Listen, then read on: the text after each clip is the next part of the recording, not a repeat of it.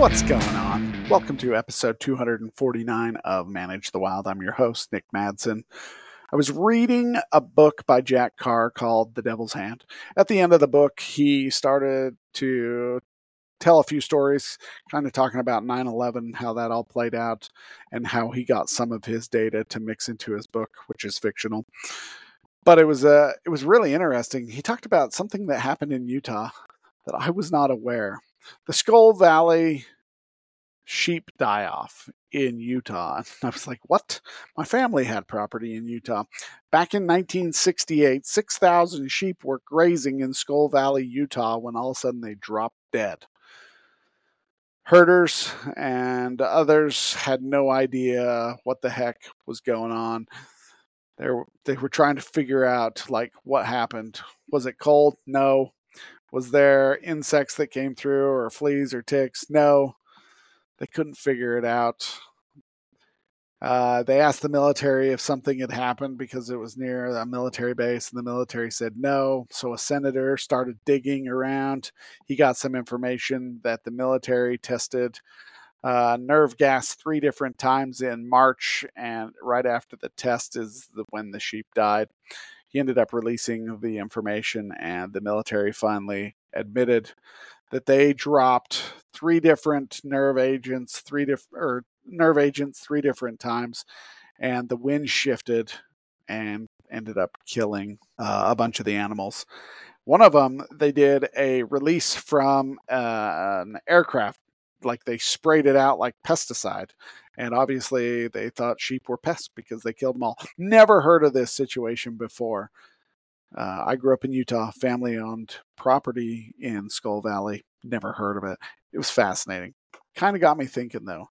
What are the effects of military? And I was thinking military bases, military test sites, those type of things. I was wondering what the effects, and have they studied the effects of wildlife in military areas. A lot of the research that I came across, though, talked about wildlife in conflict zones, particularly in former USSR as well as Russia. They talked about the different conflicts and what happens to wildlife, and the laws that are set aside to help protect wildlife in these conflict areas obviously get set aside. They have more pressing matters to worry about. Conflicts are never good, not for wildlife, not for people. It doesn't matter which side you're on, whether you're winning or losing side, you are still losing people, which is horrible, and wildlife is going to take a beating. The wildlife that are in these conflict zones are the ones providing food for either side. So they're both, during these conflicts, there's oftentimes difficult in getting resources and rations to the troops. And so people will go out hunting and provide meals for the troops on both sides. So you got the 2 different people involved in the conflict that are killing wildlife to feed their armies. But then you have the refugees who are fleeing the area. Obviously, they're not going to the store. Stores don't really matter in a conflict area. So they start to run out of food. What do they have to do? They start going after wildlife. And then you also have the locals who aren't going to move because that's their home. They're staying. They themselves can't go to the store because, again, the store's not there. It doesn't really matter. So they start killing wildlife as well. So you're going to see a lot of your bigger animals die off first, as they're easier spotted, easier targeted, and then they're going to get smaller and smaller as they pull more wildlife out of these areas. The effects are huge and they are long lasting. It doesn't just go away. Oftentimes after the areas that have been in conflict, after the conflict has stopped, it will take years, if ever, to bring that wildlife population back to what it was. It doesn't matter what it was, whether we're talking something big or something small in wildlife, ungulates or whatnot. It just takes a long time for these things to come back because they've been hunted so heavily. Not just by both sides, but by locals as well as refugees. So I started, because I kind of knew that, you kind of start to figure out some of these things can't be good for them. Here's an interesting one. I heard about it a little while ago, a few years ago, but I don't remember where. The Kirov wolf attacks. There was a bunch of man-eating wolf attacks on humans between 1944 and 54. 22 children were killed, as well as teenagers ranging from 3 to 17. And the wolves basically, if I understand correctly, the wolves had started feeding on the carcasses of the dead soldiers, and they had developed a taste for humans. And then the hunters who were hunting the wolves before the conflict started got pulled away, so the wolves became more and more bold. And over the next 10 years, they did everything in their power to reduce and wipe out the man-eating wolves. But over 22 people were killed by wolves. And it started during World War II and then continued 10 years after it ended. And they noticed that it was during these seasons when the wolves had cubs. And so it was only when they had cubs that they were finding these attacks. Obviously, it was difficult for wolves to get enough food, and they had no problem targeting children. Okay, now what happens when you move to a military base or an area where they are testing different military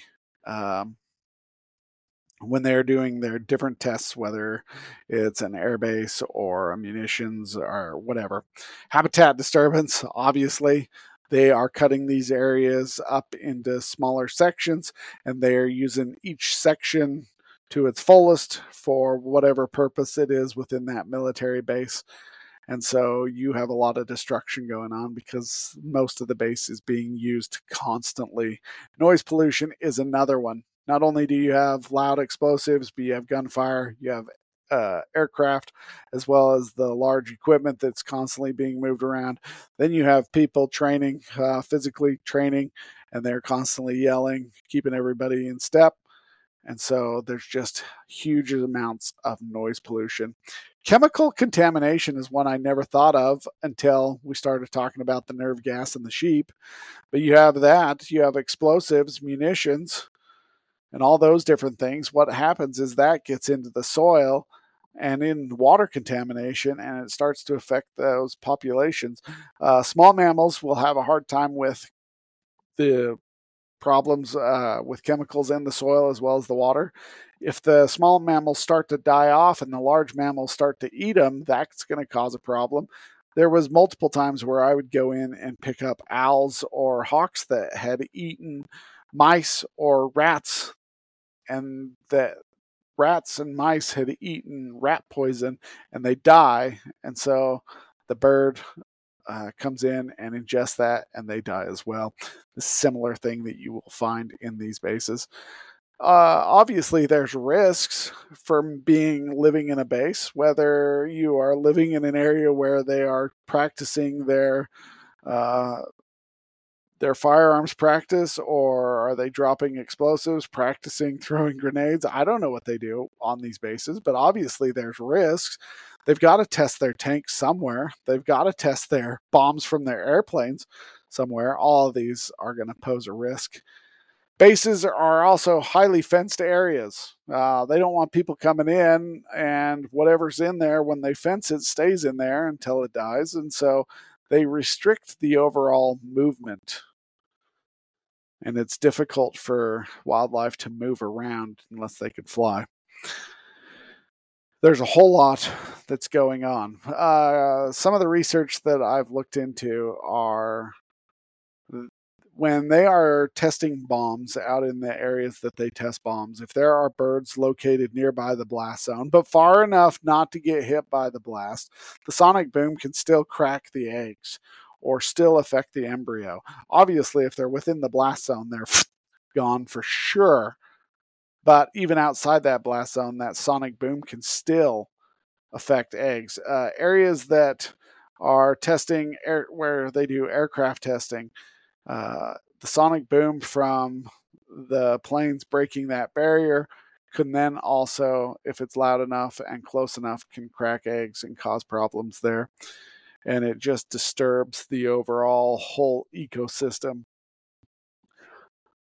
Also, military bases, while they are testing or shooting their ammunition, there's areas that are constantly being lit on fire from their tracers or their flares and all the different things that they're trying there.